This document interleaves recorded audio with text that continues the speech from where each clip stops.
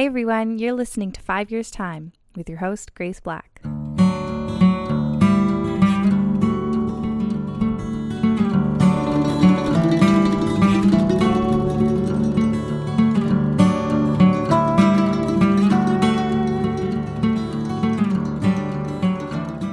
Hi everyone, welcome back to Sunday Reset with your host, Grace, your motivational tidbit of a podcast to get you up and get you going where you are in your life right now.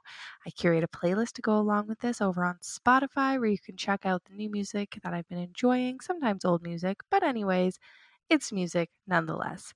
Now, this week we are talking about daylight savings, because guess what? Today's daylight savings, at least where I am. So happy daylight savings. I feel like daylight savings is one of those days that I always forget about. I try to be aware of it and I forget about it. And I'm recording this now in hopes that I'll remember on Sunday, but I may forget about it, as you may have now. So if you're listening to this, don't worry, we're in the same boat.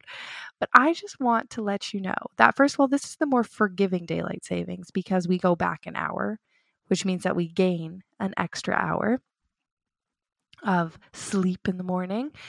But along with that, it brings the darker ends of the day, the shorter sunlights and the dark mornings. And when it's dark at like 4 p.m. in the afternoon, that can get a little bit gruesome.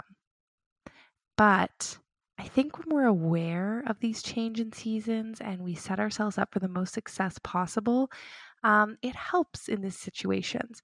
So I want you to take time this week first to be graceful with yourself and to just be easy on yourself if you're feeling tired or off put or just your schedule seems a little out of shape, because there's been a big change. It may only be an hour, but an hour is a big change to any schedule, especially if you have children or if you are someone who works early in the morning or late at night or anything like that. Like, just go easy on yourself this week. But also, let's think this week, how can we support ourselves through this winter season? I know for me, sunlight, I am solar powered 100%. I am a Leo. I believe I have this energy in me that is charged by the sunshine, and it is this beautiful thing that I can reset my mood once I get out and soak in some sun. But as the days get darker, there's less sun to be soaking in, and sometimes it's cloudy or foggy. It's been so foggy lately. So let's prepare ourselves and set routines that'll really help us feel more supported through this dark season. And for me, I know that that's having a solid evening routine in the sense that I have something to look forward to. It may get dark earlier, but if I have a really delicious dinner that I'm excited to make, because if you didn't know, my love language is food. I love being in the kitchen. So having a meal to look forward to creating and making and cooking and getting lively and colorful in the kitchen, that's a great thing for me.